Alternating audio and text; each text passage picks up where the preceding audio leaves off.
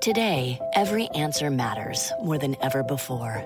Because whether it's about health, deliveries, or finance, some things just can't wait. That's why IBM is helping businesses manage millions of calls, texts, and chats with Watson Assistant. It's conversational AI designed to help your customers find the answers they need faster, no matter the industry. Let's put smart to work. Visit IBM.com/Watson Assistant to learn more. My mission is simple, to make you money. I'm here to level the playing field for all investors. There's always a bull market somewhere, and I promise to help you find it. Mad Money starts now. Hey, I'm Cramer. Welcome to Mad Money. Welcome to Cramerica. I'll be one of my friends just trying to make you some money. My job's not just entertainment, but educating teachers, so call me at 1-800-743-CBC or tweet me at Jim Cramer. We've got protests all over America that in many places turned into riots. What does the market do? Rallies. Dow gaining 92 points, S&P advancing 0.38%, NASDAQ climbing 0.68%. So how do we interpret this action? Is the market totally heartless, indifferent to the pleas of the protesters? Is it condemning police brutality or endorsing it? Is the market making judgments about the difference between violent protest and passive resistance? I know many people wish it would. They want the market to be part of the debate. They want it to play a constructive role in the dialogue over racial equality. Or at least they want it to go down to express some empathy for the troubled times we're living through. That's not how it works. The truth is, the market's blind because it has no eyes. It's deaf because it has no ears. It's a convenient abstraction, not a person with opinions. Of course, individual investors make judgments, but I got to tell you, until very recently, nobody was investing with an eye toward making the world a better place, whatever that might mean.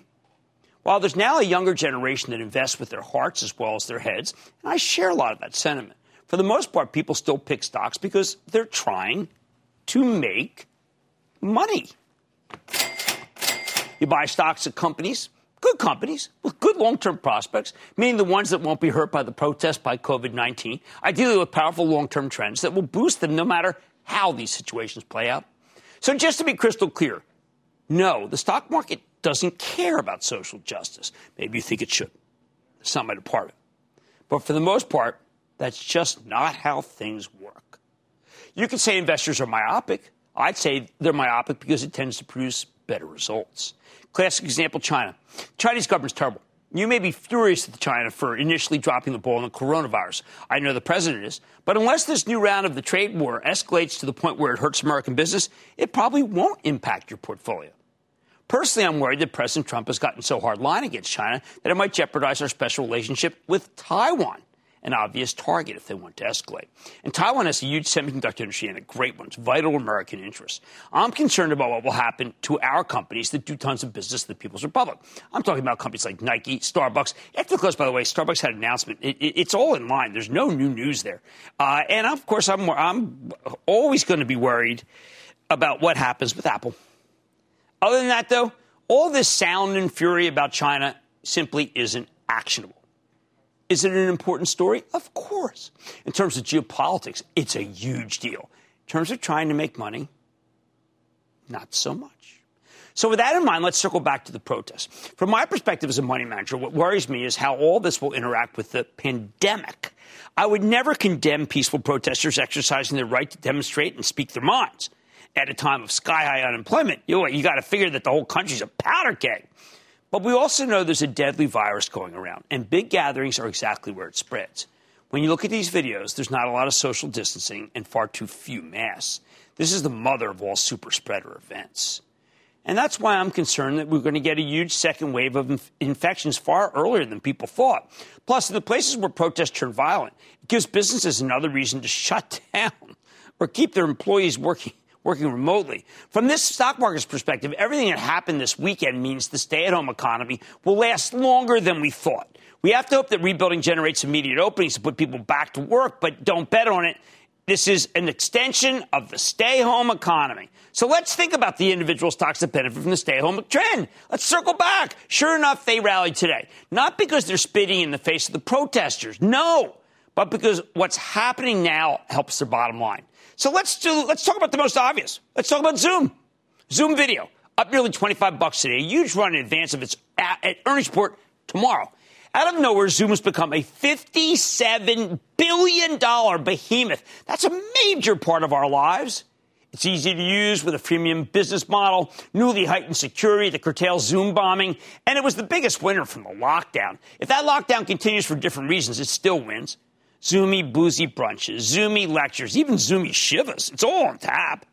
Zoom's running today because there's a decent chance it might go higher after it reports. You know, in my 40 years of investing, you rarely get situations like this. Normally, it's a sucker's bet to buy a stock that's up more than 13% the day before it reports. Buy high and sell higher is a bad strategy, people. But in this crazy market, anything can happen. Second, as great as Zoom may be, the work-from-home movement has created some huge cybersecurity vulnerabilities. It's just much easier to protect your network when everyone's in the same building using the same computers. Now people are spread all out, and it's spread all over. And by the way, they're using different machines. That means there's incredible demand for cybersecurity software, and the companies in this industry can make a fortune. For example, last week we spoke to Jay Chaudhry. He's the CEO of Zscaler, the cloud-based security play. He delivered a terrific quarter, and his stock exploded higher. It's one of the year's best performers. I wanted him on because in this cybersecurity market, I knew Zscaler wasn't done going up. I wanted you to have it bring it to your attention. Multi-day run. Sure enough, with the protests spreading COVID-19 and likely extending the lockdown, Zscaler surged another 12% today. Again, you have to understand what the market's actually sensitive to. As long as there's a huge level of enthusiasm for stocks like Zscaler, Okta, that's a Cramer family favorite, Fortinet, Proofpoint, CrowdStrike, which reports it for the close tomorrow. The averages can keep climbing. These cybersecurity plays were practically made for this moment, hence the Cramer COVID-19 index.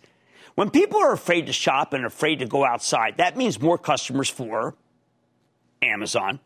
Again, in this tape, a likely set of keystrokes to order something from Amazon translates into more keystrokes to buy Amazon stock.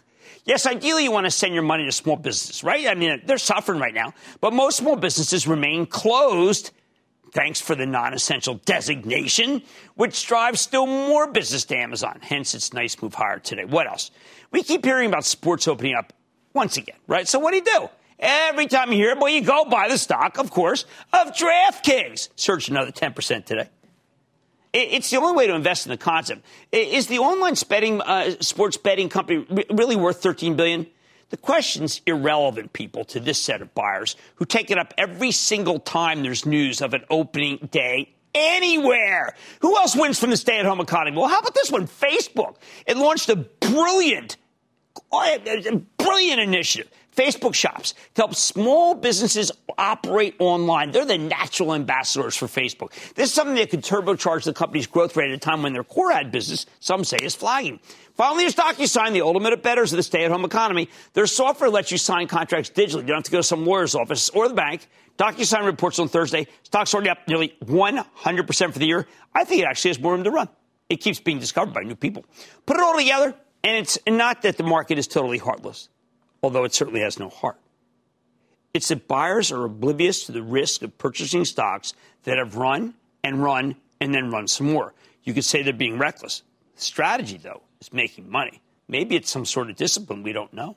Bottom line, at the end of the day, the market has no conscience. Investors are simply trying to make money, and that's why they're crowding into the stay-at-home economy stocks, as I keep telling you, because the stay-at-home economy just got a major extension for many investors, right or wrong. Thoughtless or cerebral, it's worth exploiting.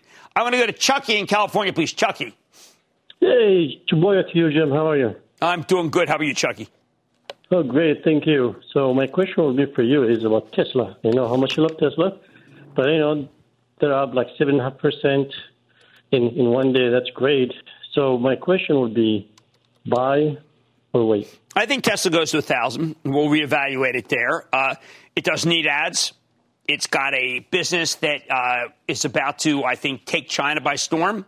Maybe the United States not that strong. That German operation is going to be terrific. So I am totally in the Tesla camp. Let's go to Luca in Texas. Luca. Jimmy Chill, thank you for taking my call. Of course. Long time Action Alert Plus member. You made me a lot of money. Thank you. I am very, very excited to hear from you. What's up? Jim, 5G, it's the way things are going. Right. My question is, what's your thoughts on Skyworks solution right here, for a 3 to 5 years investment. Oh, you want to. Liam Griffin is fantastic. The 5G play is going to be multiple years. It's also why I like Marvell. Had a great quarter last week at MRVL, as you know, because you're a member of the ActionAlertsPlus.com club. So I like Skyworks very much. Hey, how about we go to Stafford in Indiana? Stafford. Hello, Jim. How's it going? Not bad. How about you?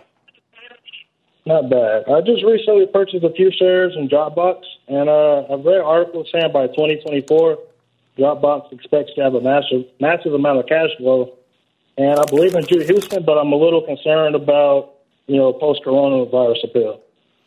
I think Dropbox is a lot like Slack. These are companies that people had said Microsoft has decided to put them out of business, and it can do that, and they're not going out of business. And Dropbox is a popular product. It's not going to be as hot. There's some companies like Zoom that are really taking off, but I think Dropbox is fine. Not my favorite, but certainly not bad. All right, look, these are tough times. But for now, the market isn't participating in that debate. And that's how we rallied. On Mad Money tonight, I'm sitting down with the CEO of one of the hottest stocks on earth, Chipotle. As more economies begin to reopen, I'll get a read on its trajectory. Then with gold approaching all-time highs, the yellow metal's backed by momentum and the residual effects of the COVID-19 shutdown. But is the move long in the tooth? I'm going off the charts. And my exclusive with one of my absolute favorite stocks, Ulta, after earnings to find out how the beauty business is changing because of the pandemic. So stay with Cramer. Don't miss a second of Mad Money. Follow @Jim Cramer on Twitter. Have a question? Tweet Cramer. #MadTweets. Send Jim an email to madmoney@cnbc.com or give us a call at 1-800-743-CNBC. Miss something? Head to madmoney.cnbc.com. CNBC's Workforce Executive Council is a premier group of C-suite human resources executives from leading companies across the country. It offers a members-only portal and chat, plus exclusive industry content, with access to breaking news calls and digital networking experiences. The network and resources HR leaders need now. Apply to the Workforce Executive Council at cnbccouncils.com/WEC.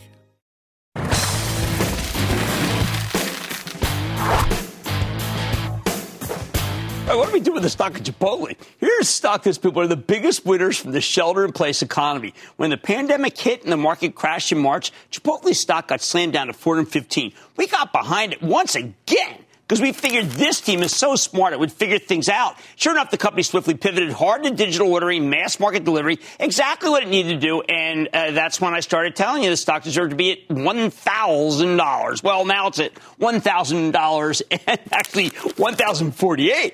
Chipotle's had a magnificent run here, including a 65% plus gain since we last spoke to the CEO 2 months ago. You heard that, 65. They're making a fortune with the delivery apparatus and drive-through Chipotle lanes, but after such a magnificent move, the discipline thing might be to take some profits, right? Take a little off the table. We had a price target and it beat it. That said, I suspect this stock could have a lot more upside as it's become a trusted place to get food during a period of incredible fear and uncertainty. But don't take it from me or from my staff because we order Chipotle constantly. So let's check in with Brian Niccol, the turnaround artist, chairman, CEO of Chipotle Mexican Grill. Get a better read on how his company's doing. We're 10. Mr. Niccol, welcome back to Mad Money. Hey, Jim. Thanks for having me. Good to be back. Brian, it looks like the second quarter estimates, based on some of the checks that people are doing, including someone at Wedbush this morning, are indicating that things may be a lot better than we thought, even though they were already pretty good. I know you can't talk about numbers specifically, but is there something going on that we should realize? Because it does seem there's a step function. You know, Jim, you touched on this in the opening. We've been investing heavily into digital, and we've been investing heavily into our people and operations. And both of those things have served us well during the COVID crisis. And I think they'll continue to serve us well going forward. We've been cautious in how we've reopened dining rooms, but our hope is our digital gains will remain in really good shape while we start to bring back the dining room. And I think that's what some of the folks are starting to write about. Well, is it really possible that your average unit volume could go up to 2.5 million? Is that even doable? Jim, I think it's absolutely doable. And it's been a target of this team from the day I got here a little over 2.5 years ago. And what we've always said on the team is once we get to 2.5 million, our eyes will be on how do we go beyond that. So we're very optimistic with the access that we're creating with our digital kitchens and all the digital access points, combined with our food with integrity approach and the in-store customization, speed, value, experience. We absolutely believe we can get back to 2.5 average unit volumes with industry-leading margins. Yeah, Brian, one thing you and I don't talk enough about is your model. The franchise model, people fell in love with it for a long time. It turns out that if you own the stores and you want to give people a 10% pay increase because you want to appreciate it, you cut them a check.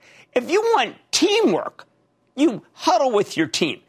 This model may be the tested model in a tough time. Yeah, Jim, look, I would tell you we're very fortunate that all 85,000 employees are Chipotle-focused employees that value the same values that we have as an organization. This idea and purpose around cultivating a better world, giving people access to food with integrity, it runs from my office all the way down to every general manager's office. And the power of huddling this team together during this coronavirus crisis has been really amazing. I mean, we already had great food safety and wellness programs in place, but I would get on the phone with 2,500, 3,000 restaurant general managers, and we would talk about what we're going to do from a pay standpoint, what we need to do from a health and wellness standpoint on a Monday. And I got to give these guys credit. Tuesday morning, they were already in action making it happen. And that's the power of our company culture, and that's the power of, frankly, the great employees we have at Chipotle. And I also think that it works nationally to be able to bargain. I mean, Chipotlanes were something I know the real estate investment trusts were initially dubious of, but now they've got someone who they should pay you to be in there. You bring traffic, Brian, and I know that you're able to negotiate leases, but the fact is, a lot of places need your traffic, and without it, it seems pretty dead. Look, Jim, I had the opportunity to go visit a couple markets over the last week or two. And one of the things that was a highlight of my visit was seeing these Chipotlanes in action. It's another digital access point. And I got to tell you, I ordered a quesadilla ahead of time on our app. We're testing this in Cleveland and Indianapolis. And, I picked the time to pick it up. I pull up to the window, don't even hop out of the car. Quesadillas in my hands. Wow. Out I go. And it's pretty an amazing experience, especially for Chipotle, to get the quality of our food with the customization of our food at that type of speed. I just think it's a whole new access point for Chipotle that people just are telling us they love. And we've got 80, 90 restaurants today. It's going to be a big piece of our growth model going forward for sure. All right. Now, this was a tough weekend for a lot of different people in a lot of urban areas. Yeah. I'm from Philly. There's two Chipotles I absolutely love on Walnut Street. Please tell me they're okay. I mean, I know you lost a bunch of stores. Yeah, look, obviously all these events have been tragic and it hurts on so many levels. Fortunately, all of our employees have been safe. We have had some damage to restaurants, but it's all damage, frankly, that we can patch up and fix. I'm optimistic about our future. And I think, we have to address some of these issues that are absolutely plaguing, this great country. And I believe we will address them, and we'll get back on with doing the right things for everybody. And that's one of the things I love about Chipotle. It's a company for everybody. There's such growth opportunities for everybody that joins our company. And hopefully we're building a culture where everybody knows they're supported. It's an inclusive environment, and we truly can get on with making this world a better place. Yeah, I've always seen your place as a model of inclusion. Last thing, it's pretty clear that you guys have figured out a bunch of things that others don't. A virtual prom? What? Yeah. We threw my daughter's graduation party at Bucknell at Chipotle, but now you're going to another level. Yeah, look, I got to hand it to our teams here. It is a group of people that loves creativity, isn't afraid to, take some risks and be on the front end of it. And the virtual prom I thought was just a brilliant idea. And they've done a lot of fun things around Chipotle together where, we had Gronkowski leading a workout. We had some country western singers doing, some fun stuff over lunch. And I love the creativity that runs through our organization.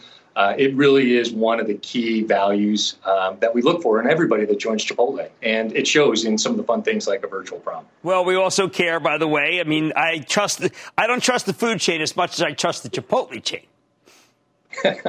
Well, look, I have to really give a huge hats off to Carlos. He runs our supply chain group. They've done a phenomenal job of keeping our food with integrity ingredients in stock. We've had some challenges here or there, and we'll probably have a few more as we do reopenings. But for the most part, Jim, we've been very fortunate to have, the food that you crave, that your team craves, and have it available for you guys. So, sometimes a little food in these times goes a long way for people to get together around the table. It makes us so happy. It's kind of, if you were there, you would be like, oh, my God, those guys are insane. Anyway, thank you so much for coming on, Brian Niccol, Chairman, CEO of Chipotle Mexican Grill. Always good to see you. Yeah, likewise, Jim. Thanks for having me. Take care. I switched to the bowl. As you get older, you have to make adjustments. The bowl makes me thinner than the burrito, and my respect to them.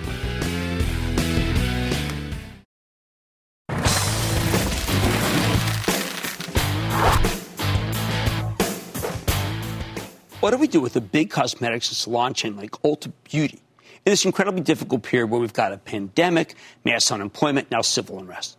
Last Thursday, Ulta reported a tough quarter where most of the locations were closed. But management told a terrific and encouraging story about investments in their digital business and store reopenings. They say the vast majority will be open again by the end of June. In response, the stock actually rallied on Friday.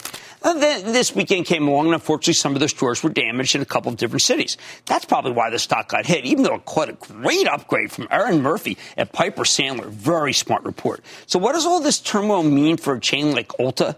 Let's take a closer look with Mary Dillon, the CEO of Ulta Beauty, find out more about how our company's doing in this challenging environment. Ms. Dillon, welcome back to Mad Money. Thank you, Jim. It's great to be here. Mary, it looks like the pent-up demand for Ulta stores as you open them up is just incredibly strong, whilst at the same time your digital, your GlamLab engagement is great too. Mm-hmm. So it's clear that people want to come back and shop in the physical store of Ulta. Well, that's right. So, first of all, obviously it's been a challenging time for everybody. I'm thrilled that our guests are showing us that they really want to come back and engage in beauty. So as you know, we had to make the difficult decision to close all of our stores in March, and then we became an e-commerce only business overnight. And our e-commerce team delivered with such speed to meet the guest demand. And then, as you know, we also opened up curbside a few weeks later, and I'm calling that Ulta Beauty to Go. And our guests responded tremendously well. In fact, the first, 180 stores that we had open in that first few weeks, their total sales were similar very much to a year ago, just different by channel, of course. So far, so good. It's early. And as you know, there's a lot happening. Well, I thought what was incredible was I wish people understood how incredible that is that your stores had those numbers without the stores, because most companies that have tried to do this have not been that successful. Well, there's some pent-up demand for beauty. We saw that happening. But again, there's many, many weeks ahead of us to see how this unfolds. I'm thrilled about the fact that, standing here today, we have about 3/4 of our stores open for curbside, Ulta Beauty to Go, and a little over 50% fully open for retail. We've been taking it step by step, making sure that we're opening in the right way and making sure we're really caring about the health and safety of our associates and our guests. And so by the end of June, we should have most everything open. Now, one of the things that's pretty clear is that if you're going to get a recession category that may be as close to recession-proof, it is hair care, makeup, skincare. Are you seeing that numbers just hold up even with an unemployment rate that's unimaginable? Well, I would say this. Listen, Ulta Beauty's been around for 30 years. We're not recession-proof, but we've got a really strong business model. We call it all things beauty all in one place, right? From mass to prestige, categories from makeup to hair to skincare. And so it allows us to participate and meet the guests where they are. And what we're seeing is that when this whole thing first started with the pandemic, certainly people started to buy things like hand sanitizers and soaps. That was the immediate need. And then that evolved, as you can imagine, to do it yourself, do it at home kinds of products for hair color and nails and things like that.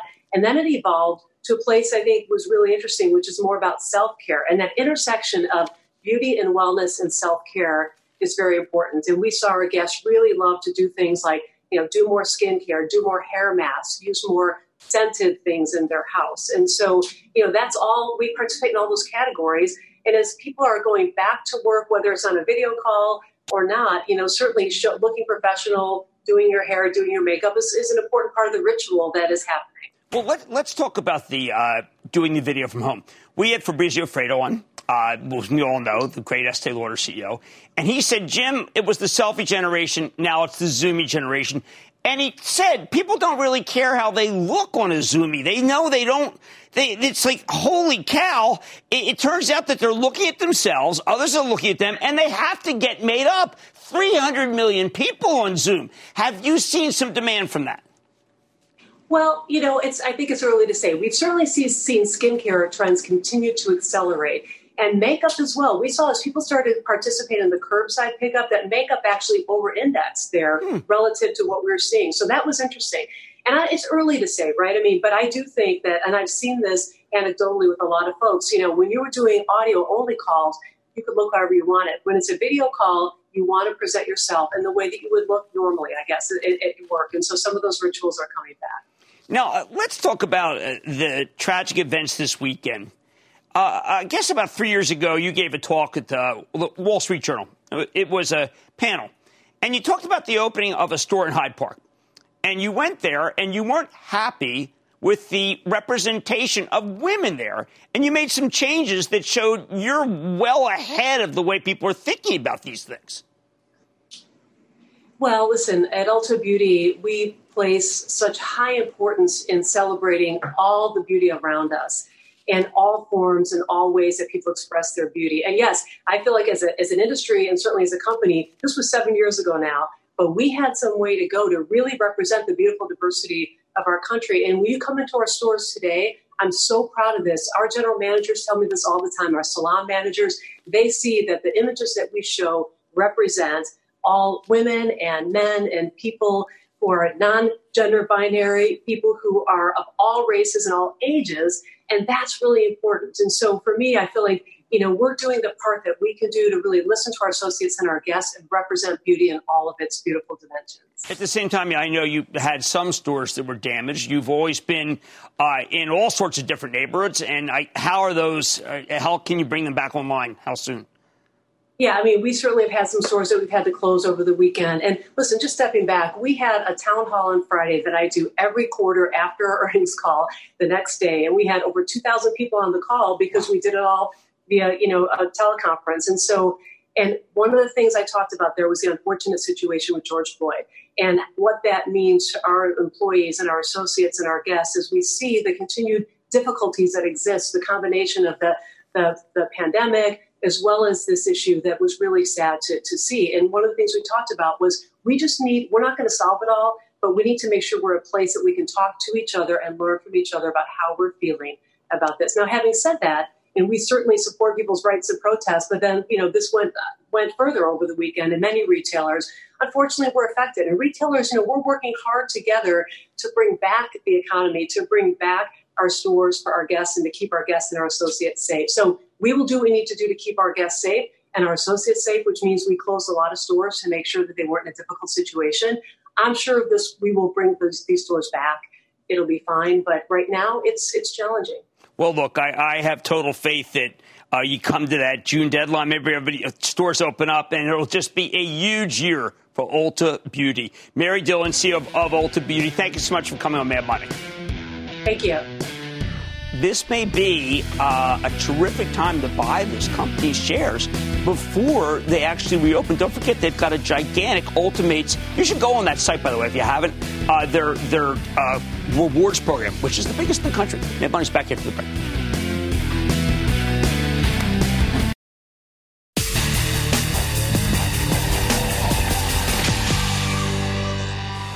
Unemployment probably around 20%. Serious unrest sweeping the nation. Isn't it time to go all in on gold? I always say own gold in some form as insurance against economic chaos, which is why it's been such a great performer this year. But that's why we need to be careful. Cities all over America are burning, yet the price of gold barely budged today.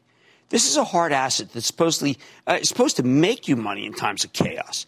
The fact that it did next to nothing today is not a good sign for gold. Of course, the precious metal is currently at $1,738, not too far from its all-time highs. So what if you're late to the party? What if the rally's running out of steam? Well, hold it. To answer that, what we got to do, we got to go off the charts. With the help of Carly Garner, who's called it right the whole way. She's a brilliant technician who's the co-founder of DeCarly Trading, the author of Higher Probability Commodity Trading, and our resident commodities expert. Get a better read on gold. Right now, gold's got momentum.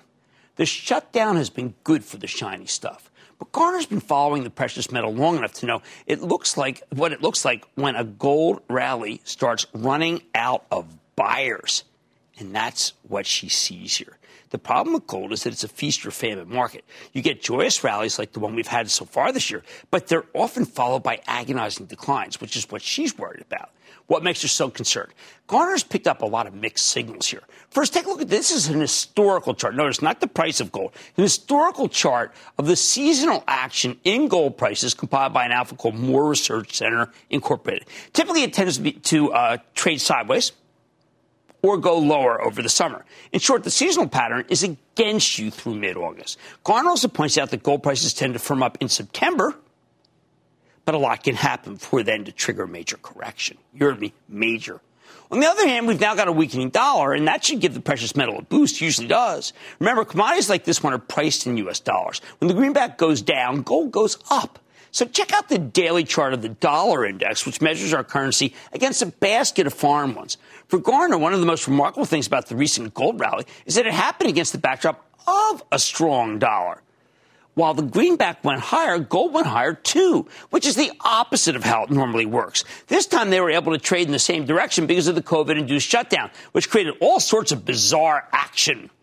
Lately, though, the dollar's begun to weaken, in part because there's a lot less foreign cash swamping our markets to take advantage of higher interest rates. Our rates are no longer that much higher than the rest of the world's. Garner expects the dollar index to trade toward the bottom edge of its range in the mid to low 90s, where its trend line gives it a nice floor of support. If she's right, that's good news for gold. So the seasonals are against you, but the dollar is on your side. If that's the case, why is Garner so concerned? All right, now take a gander at this monthly chart of the gold futures, which includes the CFTC's Commitments of Traders, or COT report. This is one of my favorite tools out there. The Commitment of Traders report tells you what large speculators, small speculators, and commercial hedgers are doing with a given commodity. Now, what we care about is this group, the large speculators, okay? That's what matters. That's the money managers. And based on the data, Garner thinks too many of them are bullish. In other words, the trade is getting overcrowded. Always a bad sign. Earlier this year, the bulls set an all-time record with a massive net long position of 336,000 contracts. According to the last report, which lags a week, that number had come down to 238,000. But after last week's buying spree, Garner's betting that the number is once again approaching 300,000. In other words, we're getting close to a point where the bulls run out of firepower. When everyone's positive, that means there's no one left to buy. Gold's not quite there yet, but at some point soon, Garner predicts the buying will dry up. All right, so how about the regular monthly chart of gold futures? Let's take a look at this. Garner points out that gold has a ceiling of resistance up at about $50 from here, near 1,800. Okay, there's a ceiling that is holding it back. If the buyers run out of ammunition, the precious metal is going to have a very hard time breaking through that ceiling. There's another ceiling at 1,900, where gold peaked in 2011. That's kind of interesting, right?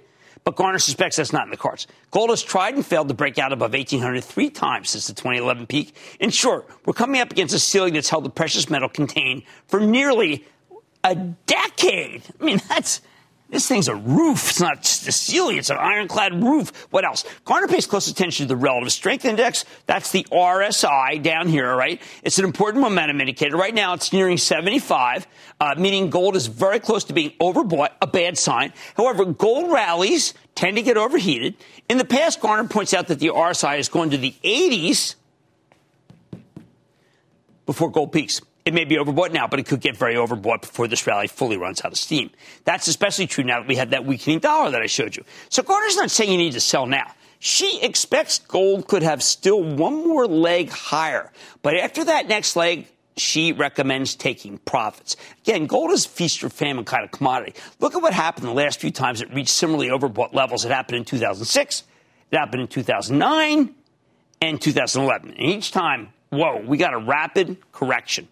Gold plummeted 24% from its highs in 2006. It plunged 33% in 2009. It nosedived 38% in 2011. Put that in perspective, a similar breakdown from these levels would mean gold could go all the way back to 1,200. Put it all together, and Garner thinks you got to start lightening up here. You really do. This is not the time to be aggressively long gold. Bottom line, while the gold rally could still have some fuel left, the charts, as interpreted by Carly Garner, suggest that we might have one final leg higher, followed by what could be a devastating breakdown. So you might want to think about selling some gold into strength here after its amazing run. I'm with Carly on this one. Philip in New Jersey. Philip. Hey, Jimmy Chill. Yo. From New Jersey. Fantastic. Long-time viewer, first-time caller. Shout out to my dad in Rochester, New York, who got me started in investing. Fantastic. I'm calling today to ask you about Ollie's. I picked up some shares back in mid-February based on your recommendation at $55. The market started dropping a few days later from COVID news, and the stock bottomed out mid-30s. Right. Since then, it stormed back into the 90s, approaching its all-time high after a great earnings report last week. First, I want to thank you for the recommendation. And next, I want your take on the long-term picture for Ollie's. Okay, now, I always like to give credit. Okay, and Matthew Boss at J.P. Morgan was the one who told me it's time to buy Ollie's. I was suspicious, and I was actually quite critical because I said, listen, Mark Butler is Ollie's. He said, no, this new team is good. He feels good about this recent run. I also feel, once again, I don't want to give that run back. So I say take a little off the table. Will in New York. Will. Heyo, Jim, big bountiful booyah from Brooklyn. Well, there you go, man. Let's hope things get a little calmer there. But I understand the frustration. How can I help? My question today regards ACC, or American Campus Communities, student housing-based REIT. Got some nice business-building intern housing for Disney. Very cool stuff, but I can't see them selling housing by the bed in a condition like this. Furthermore, Q2, only time you can show student housing. Almost over.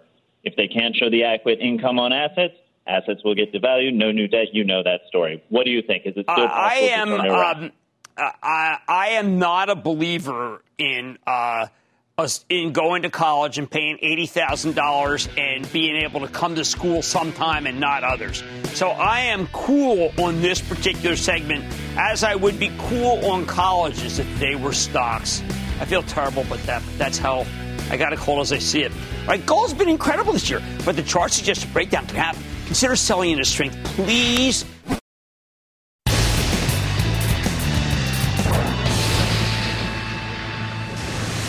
It is time. It's time for the light round. And then the lightning round is over. Are you ready, Steve? Time for the light round. Let's start with Steve in Tennessee. Steve. Jim, thank you so much for all you do, my friend. You've taught me how to make some dough in this crazy market. Well, then I think good. What's going on? Listen, you taught me quality management team, solid balance sheet. These guys are playing optical networks. They sell to cloud and 5G telcos. They compete directly with China's Huawei. What do you think of Sienna? I like Gary Smith. He's been absent from the show for years, but Gary rocks, and so does Sienna. I need to go to Shane in Florida. Shane! Hey, booyah, Jim from South Florida. All right. Hey, me and my wife, we're long-time listeners, just started investing. You come up with CGen, Jim. Is this a keep or is it a sell? Is she right or is she wrong? It's a spec, okay? It's a spec. It's a genomic spec. I happen to have a soft spot for any company that's doing oncological research and genomic research. So it's going to come under I think it's worth it for a spec view. Let's go to Jeff in Colorado. Jeff. Hey, Jimmy Chill. How you doing? The Chill Man's good. What's going on? Oh, great. This is Jeff Greenwood in Brentwood and Lakewood, Colorado, outside of Denver. Couldn't be better. I have a two-part question for you. Number one, about a year and a half ago, Boeing had those accidents, and they dropped in 2 days. It was $420 to $394, so I sold it. Okay. Okay. Now, I took half that profit back then. I'm not a stock expert, but I watch you every night for 10 years. All right, thank you. But my question is, with that money that I lost in Boeing, I said, well, I'll try to get it back. Okay. I thought about a lot of things that I do have, most of them which I don't anymore. Okay. But I bought. And what stock is that? I bought Clorox. Well, Clorox is fantastic. Now, they got a high-quality problem. They got more business they can handle. That is one of my favorite situations to be in, and a brand that turns out to be bigger than they thought. They're going to Europe, I believe. Let's go to Mark in Wisconsin. Mark. Yeah, Jim, thanks for the heads up on that stock. I believe it was Switch. I bought some of that. The stock I got for you today is On Semiconductor. I was wondering what your thoughts Semi, were. I think it's fine. I mean, but I got so many better ones. I got NVIDIA, I got AMD. I think those are both better. I think you should fool around with those. That's not really fooling around. It's investing. Let's go to Chuck in Florida. Chuck. Booyah, Professor Cramer. This is Chuck in Florida, long-time listener, second-time caller. Glad that you're here. My question is about Hog, Harley Owners Group. No, I don't like the demo. It's the demographic that matters. Demographic is mine, and that's too old. Okay, let's go to Jana in California. Jana. Hi, Mr. Cramer. My stock is Cloudera, CLDR. Well, they did that merger. It's finally coming together. You know, I thought the merger was going to be instantly good, so I was premature. But I think you have a winner there in Cloudera. I need to go to Cassie in New York. Cassie. Yes. Cassie. This is Cassie from New York. Okay. Go ahead, Cassie. I want to know about international paper. I see. Well, the problem with international papers is it's got no growth. And that whole industry has got too much capacity. So I am going to say no to international paper. And that, ladies and gentlemen, the conclusion of the Lightning Round. The Lightning Round is sponsored by TD Ameritrade. Booyah! Booyah, Jimmy. Booyah! Mr. Cramer, thank you for taking my call and everything you do for us. A long-time listener, first-time caller. After reading every book you've written 5 times over, I've been able to leave a traditional career at age 37 to make a full-time successful career managing my own portfolio. I've been watching your show for about 10 years. Thank you for everything that you do. Thank you so much for everything you do for us home gamers. Just want to thank you for sharing your market knowledge. You have unquestionably impacted my approach as a serious investor.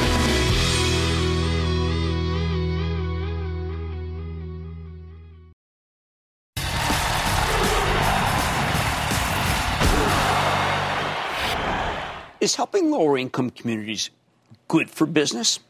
It's a question that goes beyond altruism, especially in the wake of this weekend's unrest. So let me give you some examples, just recent examples we talked about, some over the years.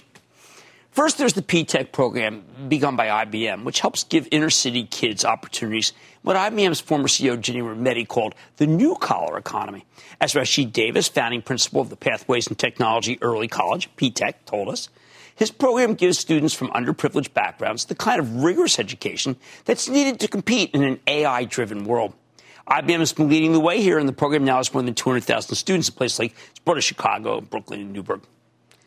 Because this is a show about making money in the market, we have to ask, can it help IBM? Oh, it sure can. It means they can hire the best of the best. There are tons of incredibly talented people in this country who never get a chance. Giving them that chance is good for business. Of course, that's not why they do it. They do it because it's the right thing to do. Another example we recently had is Marvin Ellison on the show. He's the CEO of Lowe's. I was struck by his note to his teammates this very morning. He writes, and I quote, tensions have been rising in our country for some time now. As the pandemic and economic crisis have upended lives, so too has the racism that for far too long has torn families and communities apart, end quote. Ellison goes on to explain that he grew up in the segregated South, and his parents told him stories about living under Jim Crow. So Ellison has a personal understanding of the fear and frustration many of his teammates are experiencing, hence his commitment to their neighborhoods and communities. I know it's hard to conflate these personal thoughts with money, and Marvin doesn't go there. But the last time he came on the show, he talked about how Lowe's is giving $25 million to minority-owned businesses in the neighborhoods around the stores. What else? I know Target's had to close many stores, and the Lake Street location in Minneapolis, their hometown, got looted and burned. CEO Brian Cornell put out a widely circulated note today that seemed heartfelt and to the point. He begins by saying, and I quote, "We are a community in pain. end quote. He explains that Target's doing everything it can to supply demonstrators with truckloads of first aid equipment and other necessities. Not long ago, Brian took me to see a new Target on Flatbush Avenue in a lower-income part of Brooklyn. Major retailers have really, for years, shied away from this area. Ages. Because they didn't think it could be profitable. They thought the community was too impoverished. But Brian read it the other way. He saw tons of hardworking two-income families looking for a nice place to shop, a beautiful place to shop. So we built it, along with some soccer fields, by the way. Why? Right thing to do.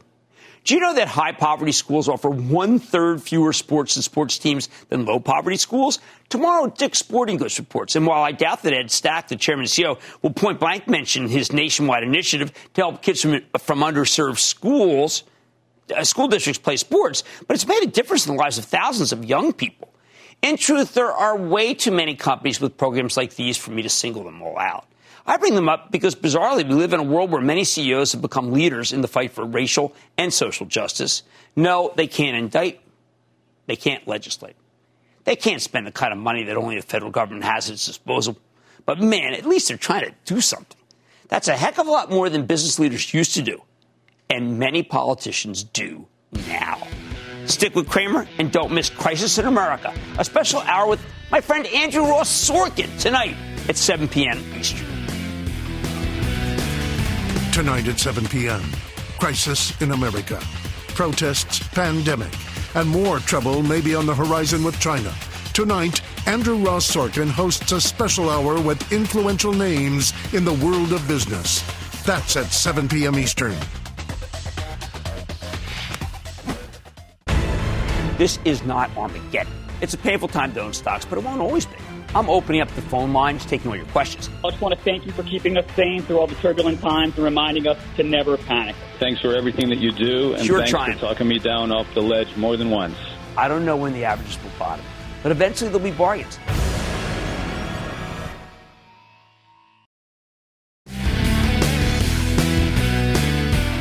I want to reiterate after the close today, Starbucks had an announcement, but it really wasn't an announcement. It's exactly what they were saying before, and yet the stock's trading down. Sometimes that's where some great opportunities lay. Also, I felt that the Chipotle interview made me feel that Brian Niccol is going to be able to get that stock much higher. And if you want to know which percentage gainer I expect to happen between here and the end of the year, it will be Ulta, because Mary Dillon has a fantastic loyalty approach, and I've got to tell you, some loyal customers. I like that story.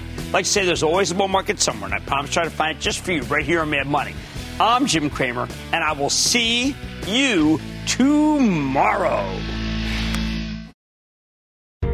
I want people to feel like they just learned something. We have journalists in the far corners of the universe.